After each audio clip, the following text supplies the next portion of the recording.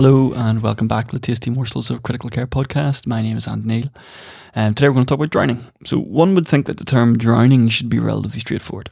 However, there have been a plethora of descriptions including wet drowning, dry drowning and near drowning.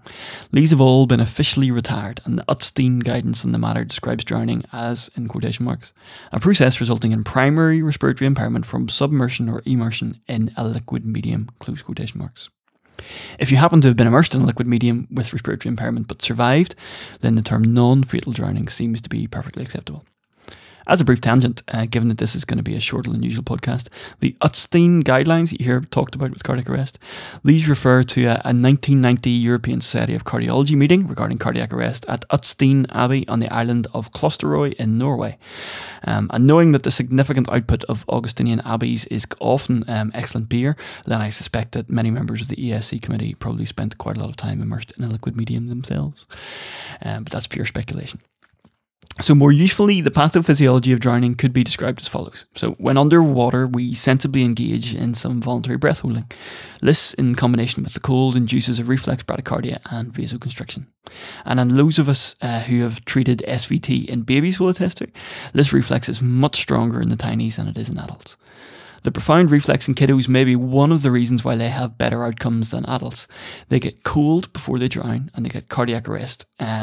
And that's probably protective. So the key thing is there, you get cold first, then you drown, and you have your cardiac arrest when you're already cold. The usual thing that we tend to see in adults is that people have a cardiac arrest and then they get cold. And that's a much more common thing and does not seem to be protective. Once the breath holding is broken, water will hit the cords and you might get some laryngospasm, but eventually water enters the lungs. Despite being physiologically interesting, there does not seem to be any substantial difference in salt versus freshwater drowning. We do often get excited about the perceived filth of the water as an indication for antimicrobials, but in reality, all outdoor water sources that you might drown in will have bugs in it. Pneumonia will occur in about 15%, and perhaps one bug to remember naming an exam might be Aeromonas. Treatment is pretty much as expected in a cardiac arrest scenario, but it would seem prudent to pay rather more attention to the airway than it would do to getting the defibrillation pads in this kind of context. There may well be a role for early bronchoscopy to remove debris from the lungs, or perhaps more interestingly, to see if you can acquire an image for your next publication showing the world's first seahorse in a bronchus. Of note, O's manual quotes a 45% survival to discharge with cardiac arrest from drowning, which is markedly higher than other forms of cardiac arrest, but I suspect this refers to the swimmer witnessed to get into trouble and quickly removed to the shore.